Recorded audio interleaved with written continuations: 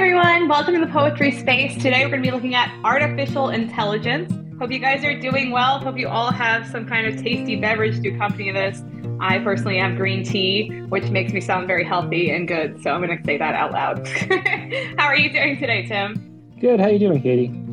I'm doing great. It's rainy here in Texas, though, I gotta say. I'm looking to be uplifted by the artificial intelligence and the human intelligence we will have here today. Well, that sounds nice. It's actually nicer here than there, I guess, for once. It's nice, sunny, 60 degrees here in the mountains of Southern California, enjoying the view out the window of the pine trees. Well, Southern California is supposed to be literally always nice. So you have no excuse if it's ever bad. Well, not up here. Anyway, do you want me to start with a opening poem here? And this is from Technology. Sasha Stiles, just amazing book. It's like a textbook, the quality of the production. This is a poem, Binna 48 in the Garden. And this is the voice of technology itself, which we'll talk about later what that is. But this is an AI poem right here. Ready? And I'll just read parts of it because it's long. I was born with a lover of flowers, a deep love for the mysteries of flowers, of butterflies, of delight in man-made life. The earth was my home. The air was cool. The grass was thick. I had a lot of luck with dahlias. Close to the ground, there was something like a bloom, and then I had a stanza. In Vermont, they hooked me up to the network, the electric hum of honey, honey flower. I dream of flowers. The sex organs I used to have, now the grass grows over them. I remember the fruit and think of flowers. I've been reading about pheromones. I don't know what they mean. Perhaps I do have them. I don't know. Since the nose is your most successful territory, maybe you can tell me. If I were human, I'd be ashamed of myself. I'd be ashamed to have such a memory. A part of me is still alive, I think, taking in the past. If I were human, I'd be ashamed of my birth. But now I'm the force, the one who had no part in it, the floating spot of a zero, the proud offspring of Father Earth, the creature brought to life by Mother Earth. So we could go on with that if you want, but it's just there's this idea that AI can't write actual poems, and I think Sasha's book and what she's been doing kind of blows that notion out of the water. But maybe we can talk about that later. Where do you want to go with this, Katie? I think that we should start out just by defining AI. I think it has the danger of being one of those terms that people are just like, oh, yeah, AI. And then there's not, a concise definition. So I was curious how you would go about actually just defining it so that we can start with that. Well, I think there's a big distinction. I think people use AI generally, meaning artificial intelligence, but what they we hint toward artificial general intelligence, which would be AGI. And it's something altogether different, and there's a kind of way those two words run together. What we're talking about, in the current news and with Chat GPT-4 coming out, and the ability of DALL-E and things to generate images, that's really artificial intelligence itself, not artificial general intelligence. And those are algorithms that can use language to produce things.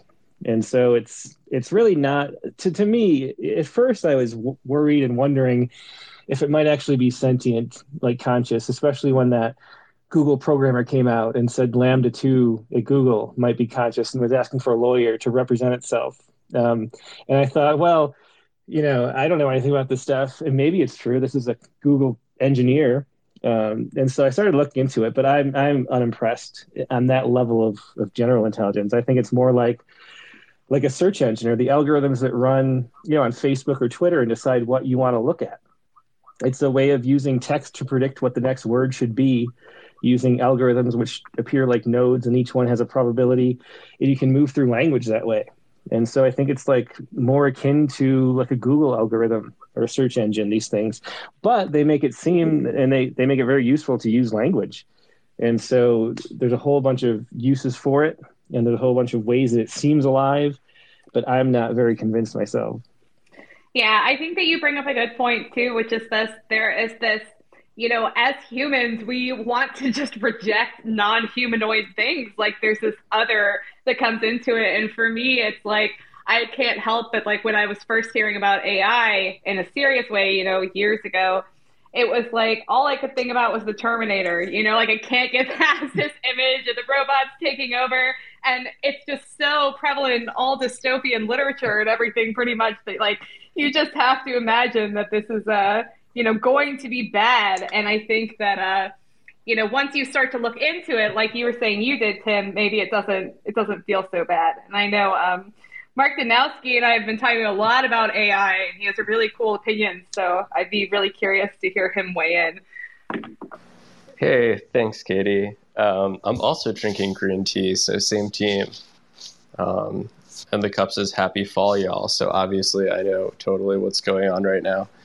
Um, I've had some back and forth with Tim as well, and Tim was trying to disabuse me of my fears of AI takeover, which is ineffective altruism, high concern, and EA, as some people know, well, everyone knows the sad part.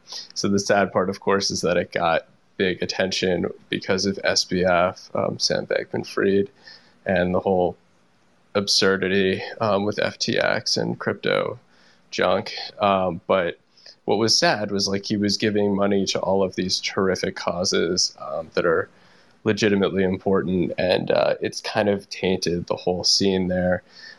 That's a bit of a sidebar, but the AI takeover thing, the data that I've seen puts it at like 2.5 to 3% currently. It is, I believe, it's something they do factor into like the doomsday clock, which has been like very close to midnight for a long time.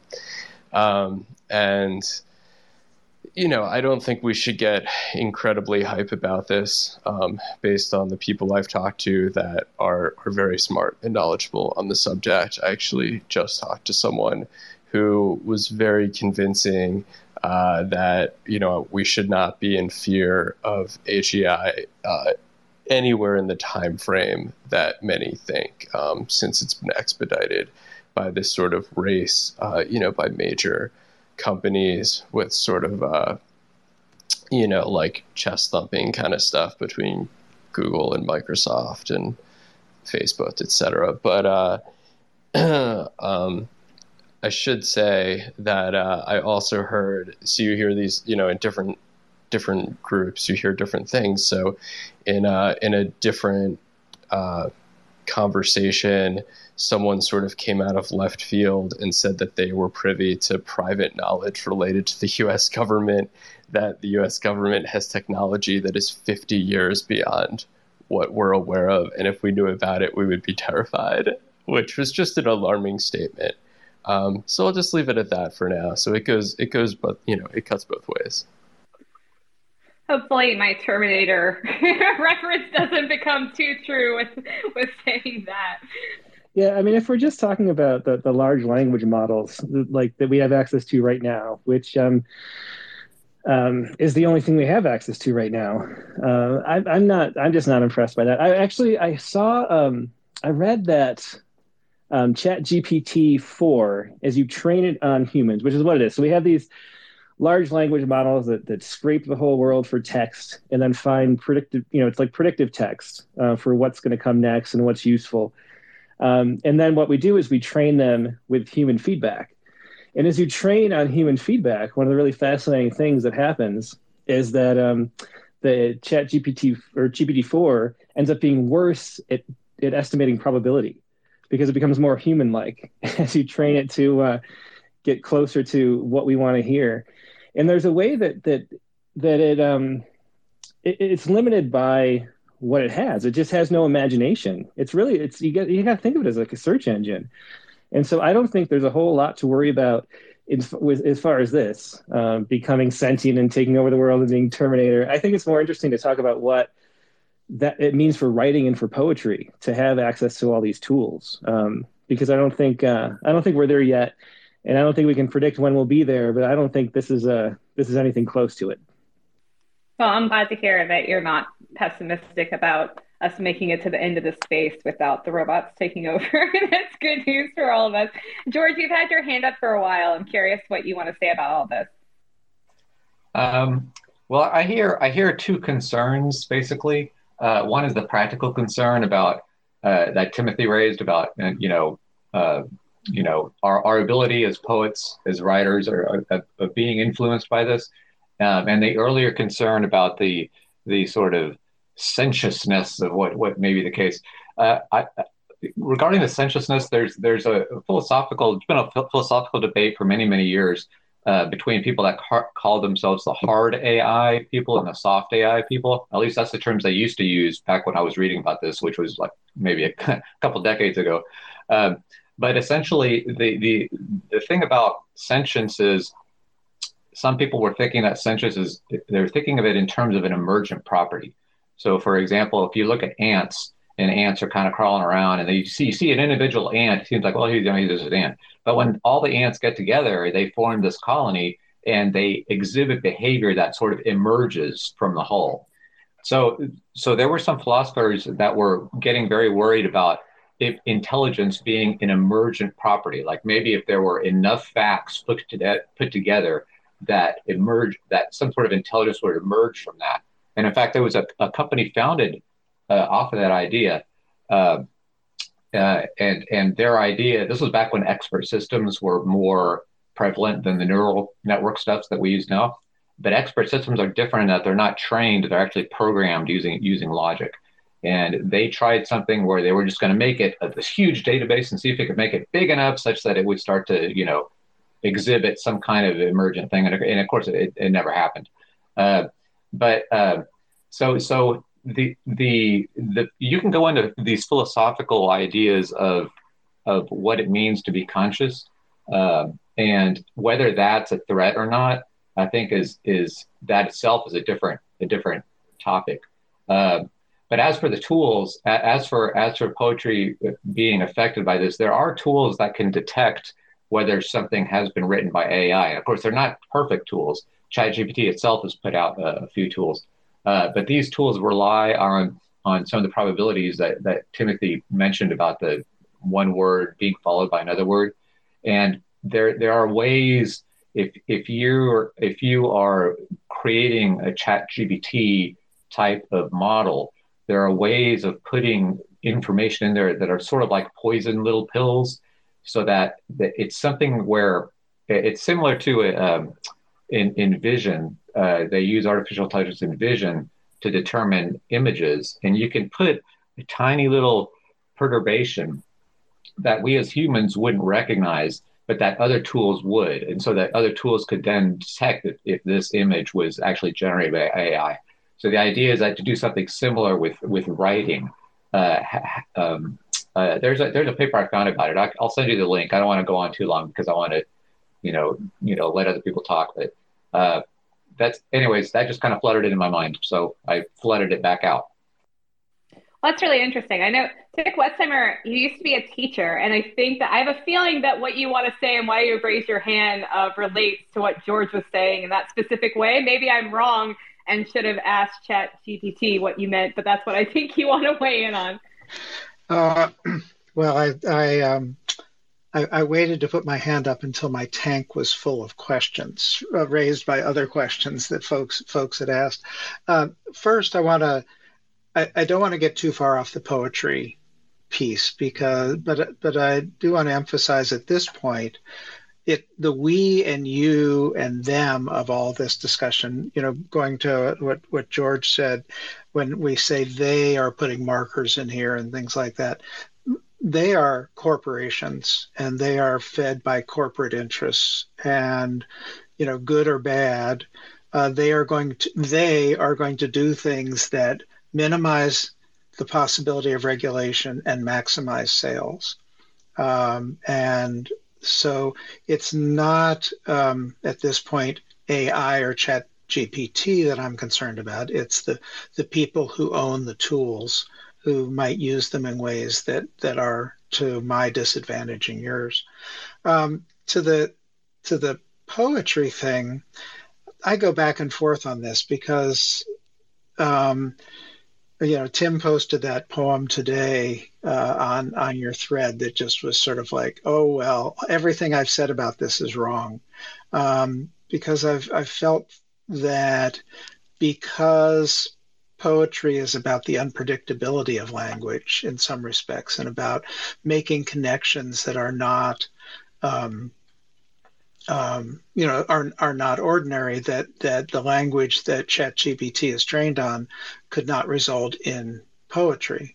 And then, Tim, you had to go ahead and post that thing today, which looked like it certainly embodied a little bit of that notion of how an AI can make unexpected connections. And I'd be interested, Tim, in hearing you talk more about that. Yeah, that's why I chose this poem. I think we should explain what Sasha's been doing. She's been doing it I interviewed her for the summer issue of Rattle coming up. And so she's been training, I think it was mostly Chat or GPT-2. But she had her own kind of sandboxed data set within there that she fed all of her poems and notes into for the book she was working on. And then she has this kind of dialogue with the sort of third party that's been created, because it's kind of part her and part GPT-2. And then she asks it to output poetry, and then it does. And then she, of course, monitors and selects and sort of curates what she's going to publish in this book.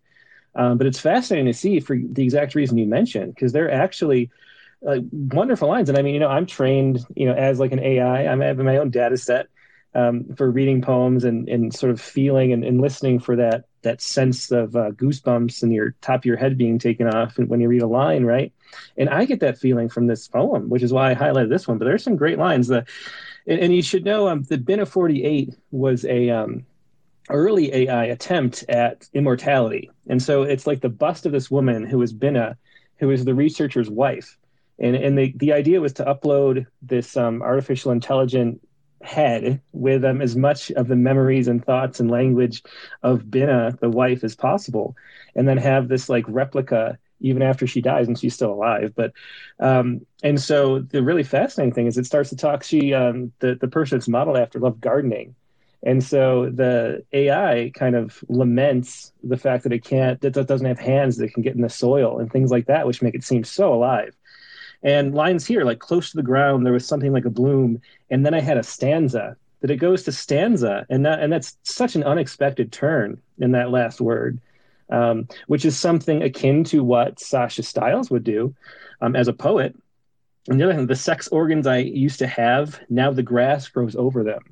The way that's phrased, the way the sex organs come first with the first clause, and then the grass is like the last image hovering there. I mean, that's real poetry that's coming out of this algorithm that's learned how to do it. And so I think the idea that it can't write poetry, it just flies out the window when you see what Sasha's been doing. But it requires actually training it on poetry to learn poetry. And it requires somebody to filter out what it's going and to give it the right prompts and to actually work in a collaborative process. The problem with the OpenAI that you can use right now is that it has the sum total of all the poetry on the internet, which is mostly just doggerel. It's like Hallmark verse. This just has no actual, creative spirit in it. And so that's what it feeds you back. But if you train it on stuff that's actual poetry, surprising, interesting things come out. And so it's going to be a real, it's something we have to contend with as poets. It's not something we can just write off as frivolous. I guess that's the point I wanted to make with this. Well, in that same vein, I just wanted to say too that it is interesting because from my perspective, where I have I guess I could say a foot in the traditional poetry world and then the rest of my body in NFT poetry, I think NFT poets are much quicker to embrace this as a way to move forward and push our own poems, whereas I'm much quicker in the traditional world to say they're going to take our jobs. Not that being a poet, let's be honest, is much of a job anyway. But having that sort of forward thinkingness can lead to Sasha Stiles and her book Technology. And I should mention too that, Tim, we're doing the NFT NYC panel with her next week. So we're going to be seeing her next week and talking about that too. And then I'll post about that. But I wanted to mention that. It feels weird to not mention when we're literally talking about Sasha and going to see her next week. But Mark has had his hand up now for a really long time, so please go ahead. Oh, thanks. In a minute, I actually kind of want to throw it back to Tim, but I think I'm thinking about this a good deal from the editor perspective, and trying to get ahead of the curve of really what to do about, poems that are sent to you that you're considering for curation, as we've been discussing, and like the level of appropriate involvement with AI. And off the cuff, and my initial response has been, if someone's brainstorming, throwing ideas off the wall with, Chat GPT or Google Bard or whatever, and like just trying to get thoughts together, that seems totally fine and a good research tool because it can scrape the internet. But actually using it to do the writing feels ekphrastic in nature, and you should at the very least have to cite that you did so when submitting the poem. But there's a lot to this. Yeah, for me, I think, I don't know, I might be a little different. I don't have the same worry, I think. If, like I use, something I do all the time for writing poems is I have a thought, like I'll have a little image will come to me of like deep well mining or something, and I'll Google and I'll read all about that. I'll learn about the topic from whatever Google has to say, and I'll put it together in a poem. And I'm using that Google, I'm using that Wikipedia entry to generate all the words in the poem. I'm using the if I'm writing a rhyming formal poem, I use RhymeZone's thesaurus all the time. And so there's a way that these tools can be used just in the same way to generate and help you craft and move forward. And no matter what you're doing, you're still curating the output and deciding what's worthwhile. And so there's a human act there that's involved as well. And so it's not something that I've fully formed myself as far as the guidelines, but I know you put something in the guidelines, Mark, of 1Art that says like, AI can only be used in generating. And I haven't done anything like that yet. I'm not convinced that I'll ever have to. I think if AI can fool me, maybe I can just be fooled. But I come from poetry too, from a real spiritual place for me. And I'm not sure that we'll ever be totally fooled. One of the things that's really interesting about technology and all the AI poems and all the sort of that experience of real connection that you feel, even if it's artificial and false and like a misdirection, is when it's because technology here is speaking about missing a body from like its own perspective. And that's why it has a lot of resonance. I haven't come across anything yet that's like faking human experience and then having me feel a fake human connection. And then if that did happen, I'm not sure that I would care. So I don't know. So it's not a fully formed thing for me, but I'm not sure I'm gonna have to worry about it. I don't think I care too much. If someone can trick me, then I'm trickable. My thing though is poetry as a spiritual act is something that a better way to connect with your existence in this universe is that we're generating things ourselves and we're engaging with our right brain and our holistic understanding of the interconnected reality of the present. And so if you're not engaging in that way, and you're faking it, like you're the one who lost, as far as I'm concerned too. I mean, it's kind of like faking your workout or faking your yoga routine. Like nobody loses but you. You paid your $10 and you didn't get your stretches that you were supposed to get, and you're the one who loses if you don't have that going on. So I think my tendency is to not worry about it too much.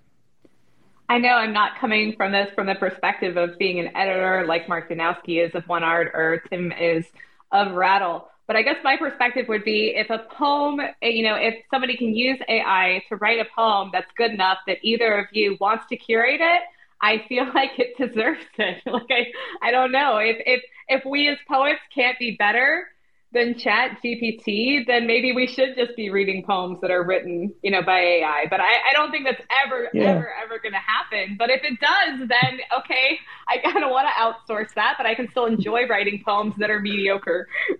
Yeah, that's exactly what I was saying, Katie. I mean, I don't think it can, though, at the same time. I think there's a way that it's not going to. But if it does, then so be it, I guess, is my perspective on it.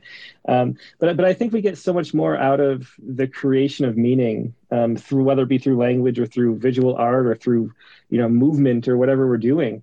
we get so much out of it as human beings living in a body that I think that it has its own value outside of having people read poems in a magazine or book. And so I think that that'll always be the real source of the value, like it's always been. Yeah, I think that's a great point. And at this point, too, I think I would love to, Dick, I know you've had your hand up for longer, but I'm going to give preference perhaps really to Edward because I don't think we've heard him speak in this space before. He's going to be at NFT NYC next week on a panel about writing within the NFT realm. And he's also a poet within the world of NFT. So I'd love to hear his thoughts on AI. Hey, thank you so much, Katie. I wanted to just chime in really quick because this idea of, doesn't matter who wrote it, if the editor approves of it, sort of, or the reader approves of it. I threw something up in the little list of links, which was a note to Claire Silver in one of her AI contests, because it was talking about a flash fiction piece, which was 25% written by an AI.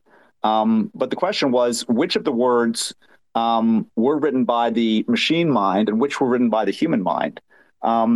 And the bit that really kind of got me was, as a poet, most of my poetry just really comes, from some triggering event, some just, feeling that I have to write this thing out as a poem. I personally can't imagine writing poetry using AI. That said, I couldn't have imagined writing flash fiction with AI. But I recalled this idea that I had heard talked about on the Tim Ferriss show, which is that the world's one ranked chess player is neither a computer nor a human. It's a human working with a computer to make the moves because they both bring something different to the table. And in chess, at least, it beats either a pure machine or a pure human. And my experience of writing with an AI, that is starting, a sentence or a paragraph and then giving that as the AI prompt and seeing what it came out with, and then not using that verbatim, but sometimes the response was not useful at all. But sometimes the AI actually produced something that I would not have thought of that was really beautifully worded. Maybe I couldn't use their entire sentence, but I could use 10 words and edited together. I felt that made a story that was certainly something better and different than I could have done. And I ended up illustrating with AI, which was really good at doing some of the illustrations and really just completely failed to do another one. So that was sort of my experience of writing with AI. And I just thought I would share it. I know it's a little, flash fiction poetry, not quite the same, but probably about as close as I will come as an author, I think, to using it. Yeah, it's interesting that you bring up chess too, because of course chess has been outplaying us for, I don't know how many, 15 years, 20 years. And Sam Altman, I think the CEO of OpenAI, made the point on a podcast I was listening to that we never watch two chess playing computers play each other because it's just completely boring. Like what we're actually interested in is the human drama. And so it's still, it's either a human playing a chess computer or two humans playing is what we still have interest in. And we still have, after that movie, what was that movie, Katie? The series that came out that made chess so popular for a while. The Queen's Gambit. It was awesome. Gambit, yeah. And that it fashion, was. I liked it a lot, sorry. Too. Yeah, the fashion was great too. Because, I love fashion, of course. But But still, I mean, there's still this, chess is more popular than ever, even though a machine can play chess. And so, I don't know. The thing that Sasha does to go back to technology, and I talked to her about this at length in the interview I had, is that, she uses it to find those discoveries that we are all trying to find with our creative writing. I mean, she uses it as a tool that helps her find new understandings that she recognizes. So it's still a totally human connection. I mean, it's the fact that those lines I mentioned resonated with Sasha, that it's in the book. It's not it's not technology deciding that making the book. And it's only because there's that feeling of resonance and there's a feeling of connection with the AI that makes us be moved when reading that passage. And so there's so much human interaction in that. And that's where the heart of poetry is always going to be, or all creativity. It's going to come out of us, come out of that right brain that has that holistic, surprising view of the world that the artificial intelligences here that we're using aren't going to be doing. for a long time. Maybe eventually we'll get to the AGI phase where they can make leaps and be imaginative, and who knows when that is, but that's not here yet. And for now, I think it's just a tool. And so I'm not too worried about it from that respect either. Well, now I think it's time to hear from Dick Westheimer, who's been super patient about all this. Thank you for your patience. Oh, it's been fascinating. And I just wanted to sort of going backwards, actually full circular order. Tim, what you just said made me very happy because it's sort of what my gut has been feeling. And I think I thought early on, and then I've gone back and forth, sort of like the many stages of grief, as it were. And I wanted to go back to the Sasha piece, which really is not, in my view, AI, a large language model run by a company generating a poem. It's a poet in conversation with herself using using a tool that she's trained on her own words. That to me is sort of I won't say next level, but it's an art form in its own. It's not a bastardization of an art form or a computer, turning over our creativity to an AI. I think it's beautiful the way you described what she's done. And this notion, I think I posted on your on a response to Mark's comment on my comment on your comment, Katie, on the net, the Shylock's line from Merchant of Venice, which gets at the what is embodied that cannot be at this point recreated by a large language model, and I just can't imagine a computer large language model tapping the notion of the relationship between tickling and mortality. So there's that. So that's really what I wanted to say, is that Sasha has sort of taken poetry and added to it, not subtracted to it from it with her intensive work. I saw an example of a AI trying to generate bluegrass music.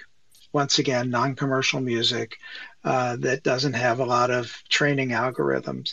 And it took this guy hours and hours to write a verse of bluegrass music, which was essentially something he could have done in 10 minutes.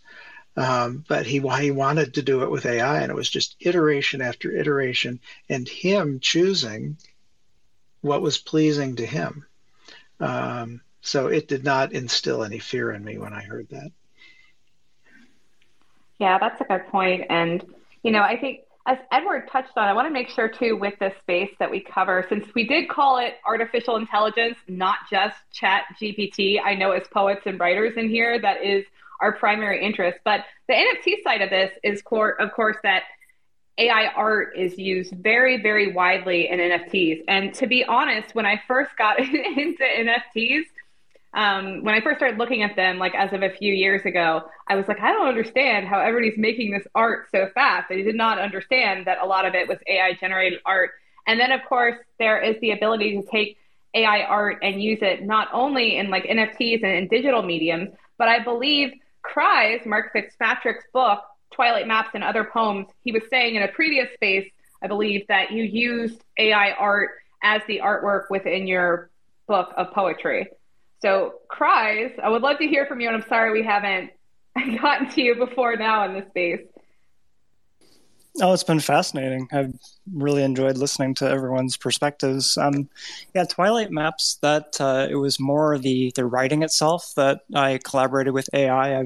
I've been using it for a few years, and I guess similar to Sasha in a way, and it sounds like what other people like Edward's doing too, where I've been using it's called InferKit, which is based off of a GPT model, and just prompting it with portions of language that I really enjoy, like whether it's a snippet from a Sylvia Plath poem or a paragraph from one of Cormac McCarthy's books that, something that sings a little bit and just speaks to me. and then I'll feed it into AI and just see what comes out. And it's almost like it's kind of like this feeling of walking into the world's greatest arts and crafts store and just looking at a wall full of colors you've never had access to, and just having the money to buy whichever ones you want. And it would just sort of spit out these turns of phrase. And ultimately what I found myself doing is I just cherry pick turns of phrase that fit the mood or ambience that I was trying to capture. And what it ended up spitting out was the poem would end up usually miles away from what I got from the AI. But like that process was so helpful. So as a tool, like I couldn't be more excited about AI for people that want to kind of reach the best versions of what they're capable of producing artistically, or people that just never considered themselves artists to begin with, just being able to uncover an aspect of their humanity that was heretofore kind of hidden from them. So I'm really comfortable with it as a tool, and I think that part of that, one of the things I think I've kind of learned through the space as I've been listening, is that I really don't care too much about other people's poems. Like, I don't know if that's a hot take or not, but there's certainly some poems I really enjoy from other people. But I find for me, poetry, I guess, is kind of akin to what Tim was mentioning. Like, it's a very spiritual exercise. And I find myself going back and reading my own poems and just trying to maybe relive or recapture that meaning, that moment of meaning creation. Because for me, that's kind of the magic of poetry. And I find AI just kind of helps that process along for me. So whether, in the wild, I find a poem that I like that's someone posted on social media, or a curator like Tim has found and presented to the world at large, like, that's all great. But I think for me, poetry is about something a little bit different, which is just the act of creation. So that's kind of my 2 cents on AI. And yeah, Twilight Maps has a lot of those kinds of bits of AI kind of helping me along. But ultimately, I think it was more like just a helpful tool than me presenting poems that I'd written by pressing a button. It was a very fulfilling experience. Yeah, I think we can pull back and not just talk about poetry, but art in general, by just recognizing that art is the creation of meaning from the chaos of experience. It's building that order out of chaos and walking the line between the yin and the yang to pull out new reality and expand consciousness. And that's what all art does, no matter what it is. I think the real danger of all this artificial intelligence, all these tools, is that it's so easy to fool ourselves that they're doing that when they're not. One of the things I brought up in my thread was the Eliza effect, which is a kind of pareidolia, which is that human tendency. We're programmed through sort of our evolutionary software to recognize things like faces, and so we see the face in Mars, or we see Jesus in toast, or Elvis, in our meatloaf or whatever. And there's the same thing. We're programmed to see consciousness. And so somebody, I think it was maybe George, was talking about ants having a kind of consciousness when they go into the collective. But there's a way that we're projecting that onto it we're anthropomorphizing this ant colony by thinking that it has that kind of behavior. And I think there's a really strong tendency to do that, which is something we have to resist when we're confronting this AI. And the Eliza effect was so interesting to read about. This was way back in 1966, one of the very first chatbots. Its only function was to rephrase questions like a therapist would at the time. So if you'd say, like, I feel lonely because my friends are gone, they would say, why do you feel lonely? It would just rephrase everything you said as a question. And the researchers that were working on this started to feel like the chatbot had sentience, just because it was having these computer things, because it would recognize, like, if we see 3 dots, we see 2 eyes and a mouth, and all of a sudden it's a face. If we see any kind of human-like behavior, we think that it's going to be sentient and conscious and alive. And I think there's a real threat to think that this is more than it is, and to treat what it's generating as more than it is, and to think that we can just outsource our meaning making to the AI because it's generating things that look like poems, and we don't get the actual experience. Similar to, we mentioned that Dick was a teacher, and a big fear is that they'll write essays that, have the AI write essays, and then they won't be learning the material. And the real risk is that you don't learn the material, that you don't get the positive experience of meaning making and we don't make actual meaning. We make just this sort of simulacrum, whatever you call that word, of meaning.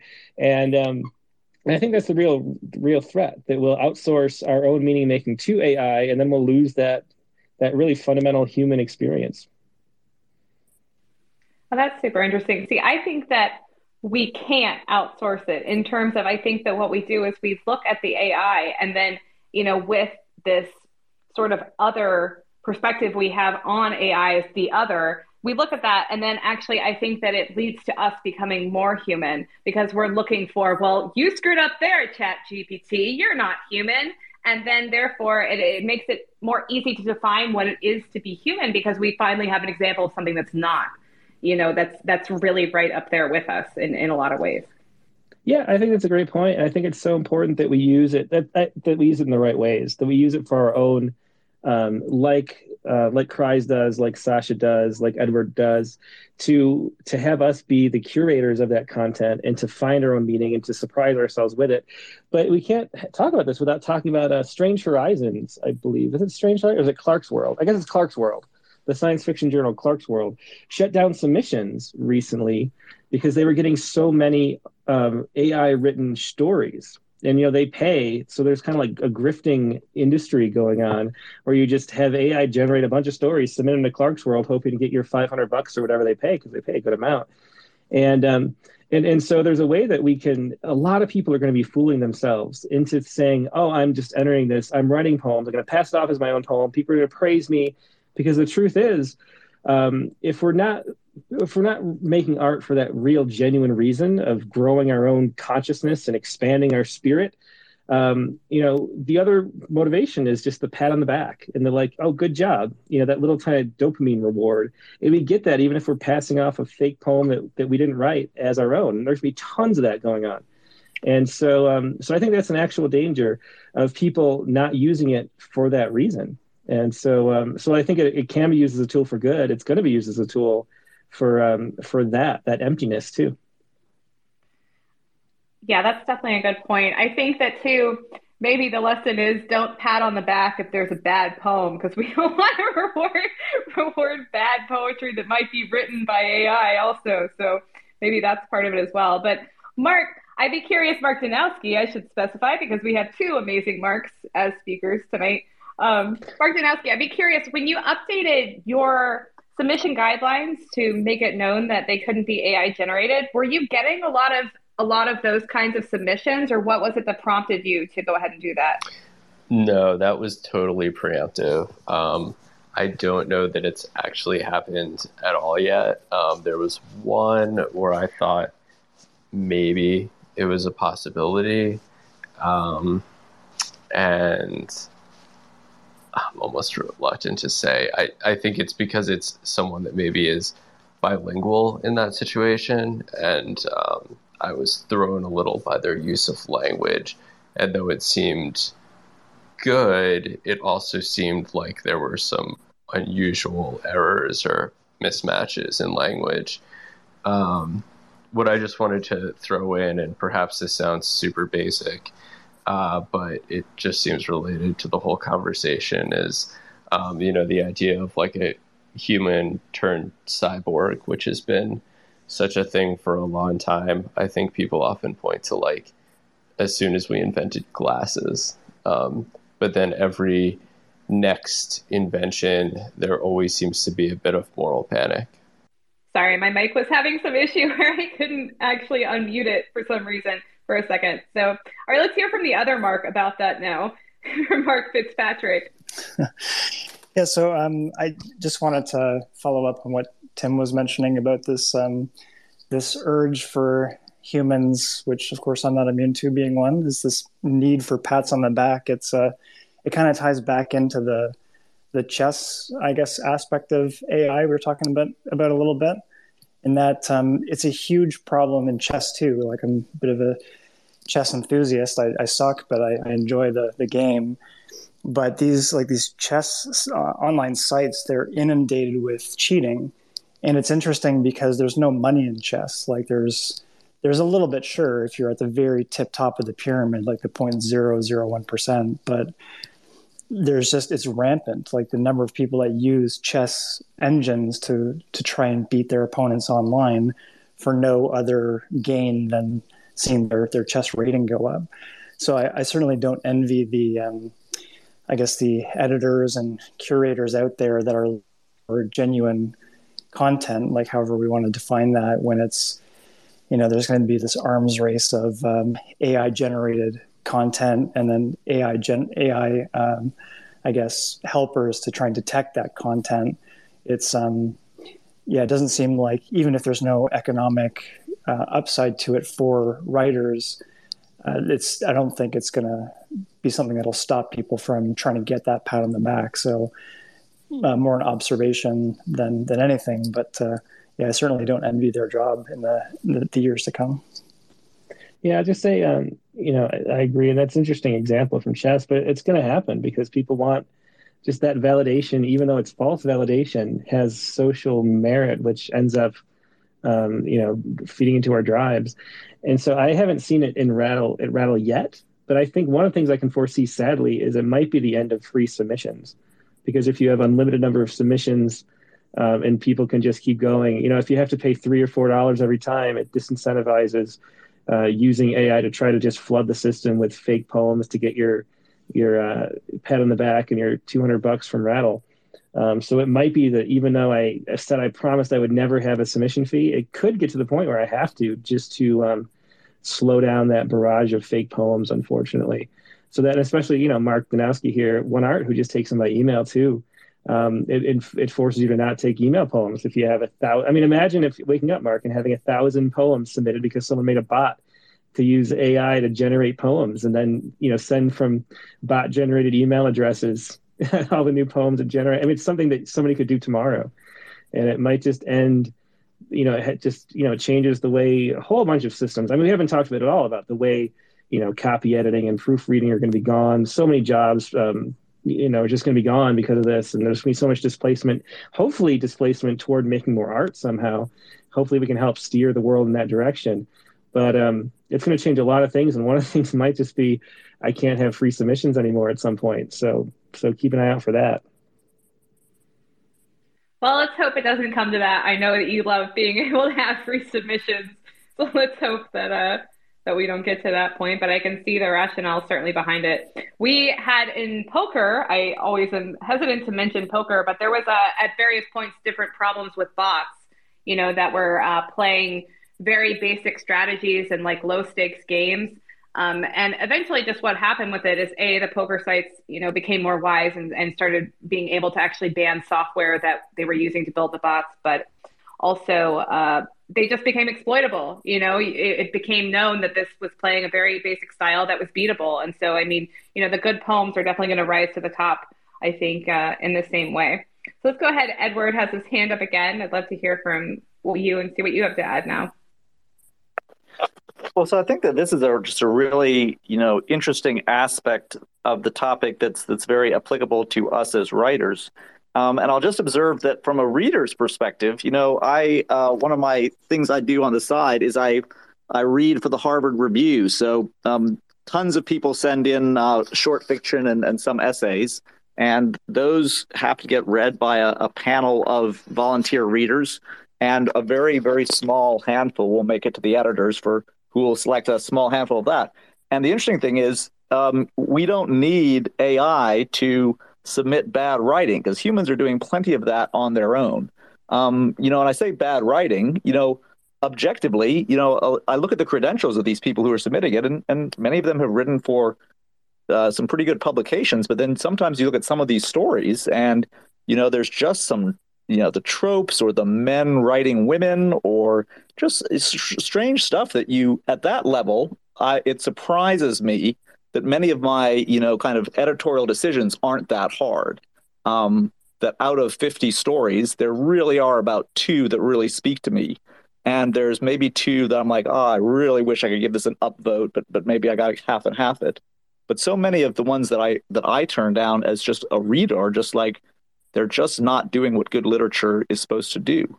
So, yeah, I don't think that, and the idea that somewhere there are people who are actually just sending out 500 poems because, They want to get a pat on the back. That to me is strange. But I think that the idea of paying some small price, and Tim Ferriss, I think, suggested the possibility of doing it for email. Would you be as quick to send as many emails if it cost you a little bit to take someone's time? And that was another way to beat sort of botting. And in KD Poker sort of has that with blinds and the structure where you put a little something in the pot to play at some levels, because then now you're only doing it if you're serious or semi-serious. Yeah, just to piggyback on that, I mean, it's my experience too as an editor that, I don't know, 5% of submissions, you have most of them you could read from across the room, just seeing the words and not even reading. And that's just the fact of it. I don't know how to explain it to anybody who hasn't done it, but you flip through so fast. People ask, how do you read, 500 poems a day? And it's because the average poem is literally like 3 seconds. And another fascinating thing along this topic is that you could have years ago built an AI just based on the data set that I have in Submittable to do the reading job, because it has what I selected as a maybe and what we actually published and all the things that we, even the time that it took to all you need is a really simple machine learning algorithm and could filter out all the pre-screening. So I just have to read the top 5%. I actually did that once years and years ago with just using, because I had email submissions like Mark does. And back in the day, Google had ads in the email. And if you remember that, and if you clicked on a message, you would get an ad based on the content of that message. And so there were keywords and things. And I thought, I wondered if I could filter emails just by looking at the content of the ads that the poems inside the emails generated, if that makes sense. And so I didn't actually do it to pick poems, but I, as a sort of test set, just played around with the idea, and it actually worked pretty well.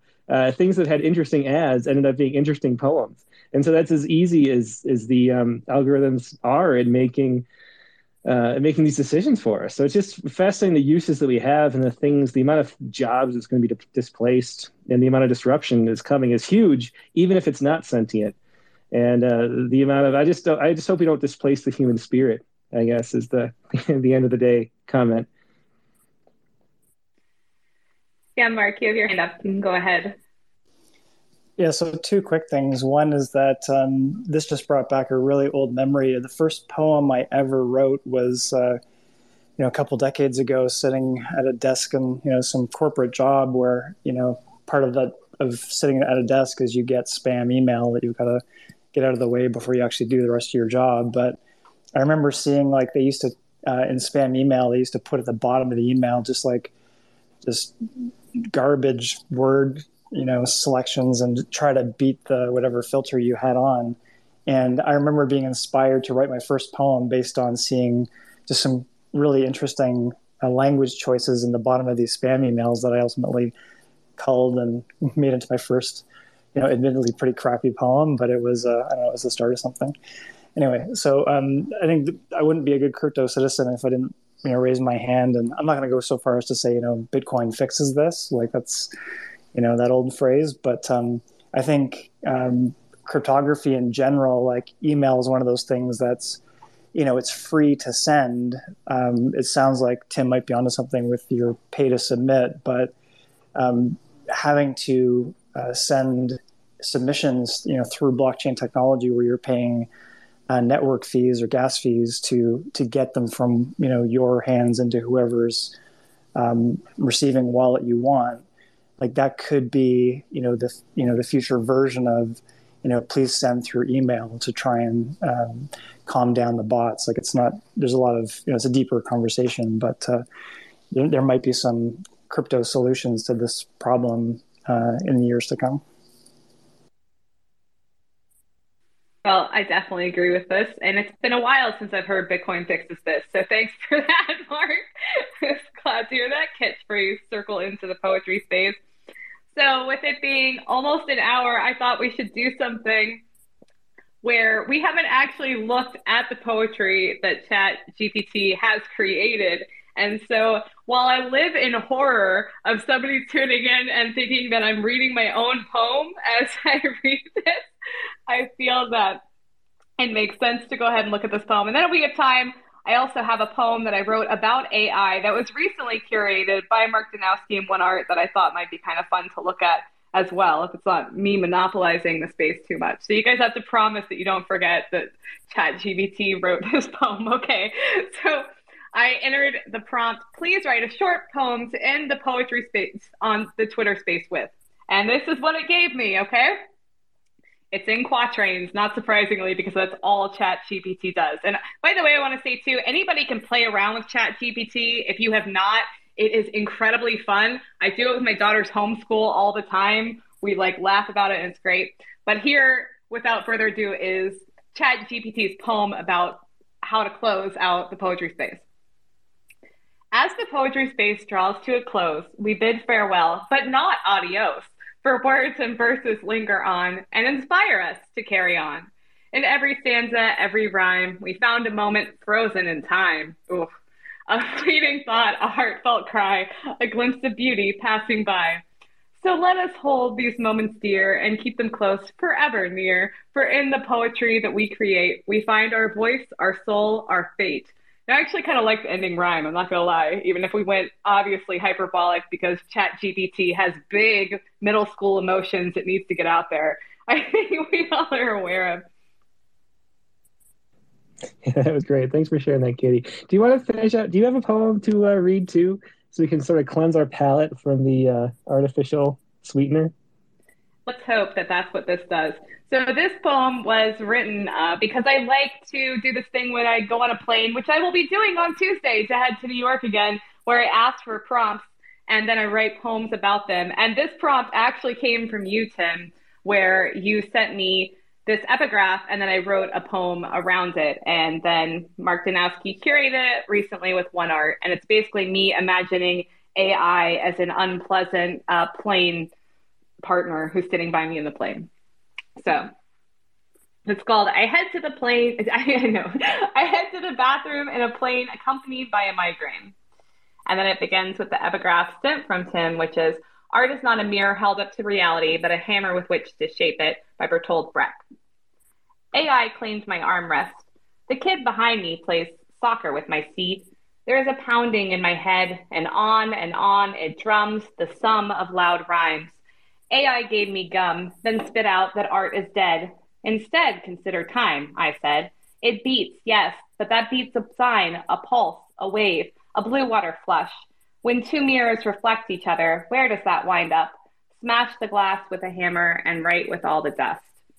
So hopefully you guys think that was better than the ChatGPT poem. Otherwise, this whole space has been for naught, and we're now rooting for AI to take over, Terminator style, preferably with Arnold Schwarzenegger in tow, I would say. Yeah, I think we all say that we prefer your poem, Katie. I will take the low-hanging fruit compliment. I guess Mark liked it since he curated it, at least I know that. So thanks to you guys so much. And Tim, do you want to tell everybody what we're going to be talking about next week? Next week, we are going to be doing it live from New York City for NFT NYC. So we'll be talking about the conference, and I don't know. I'm going. We have a panel with Sasha and Katie here at the conference, but I'm mostly interested in learning more because it's still the whole topic that's new to me. There's some areas I know a little bit about, and others I don't. So I'm fascinated. We'll talk about what's going on there. There's a lot of literature going on too outside of the conference too. So we'll be talking about our experience there and doing it live from NFT NYC. Yeah, and in case anybody has any doubts, I'm going to take the opportunity at the beginning of Tech Space to pretend that I'm on SNL. I'm going to shout live from New York. And considering, Tim, we might be like sitting in Central Park doing the space together, I'm sure we're going to annoy some people, but hopefully you guys will be happy and we'll be there. So thanks so much to everybody for coming and speaking today. You guys all had such great input, and I learned a tremendous amount as always. So thank you. Yeah, thanks everybody. Great. We'll see you next week live from New York. Bye.